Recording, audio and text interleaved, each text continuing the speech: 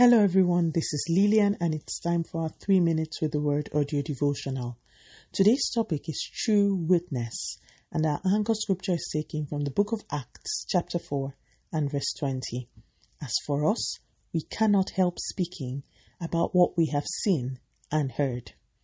In our anchor scripture, Peter and John had just performed a mighty miracle which the Bible describes as one that could not be ignored.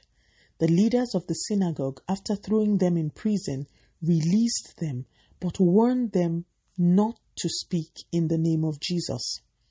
As I read and pondered on their response, I was immediately compelled to pray a prayer. These guys said, "We cannot help speaking about what we have seen and heard." It didn't matter that they were being threatened. Now, the Bible admonishes us to be witnesses. A witness comes to the stand in court to say things they saw, things they heard, or things they know of. It struck me that the reason these men had so much power with God and with men in their witness was because they had seen and they had heard things that no one could controvert. I began to think, therefore, that if I was to be as powerful and credible a witness as these guys, I too had to see things and hear things that would build my conviction to a level that no one will be able to stop me from witnessing. I too have to have encounters that no one or situation can argue me out of. These guys had seen, they had heard, they had experienced, they were convinced. The result was powerful witnessing. Could it be that the degree of lukewarmness that we experience in the body of Christ today is as a result of the fact that people really have not seen or heard or experienced? Could it be that we have been functioning on second-hand, passed down information as opposed to real encounters with the God of the Bible?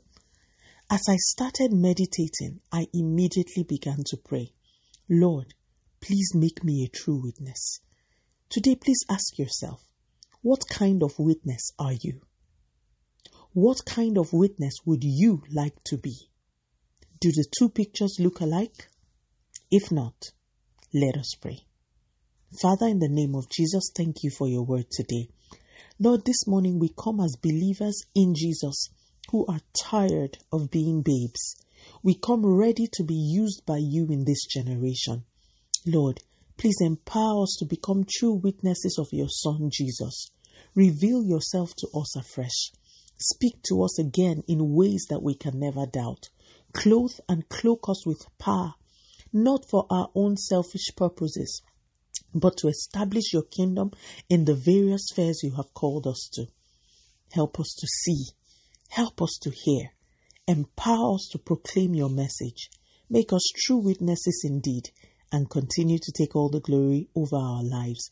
In Jesus' mighty name, we have prayed. Speak to you again soon. If you are blessed, please drop me a line on audiodevotional@yahoo.com or on our website at www.3minutesaudiodevotional.com.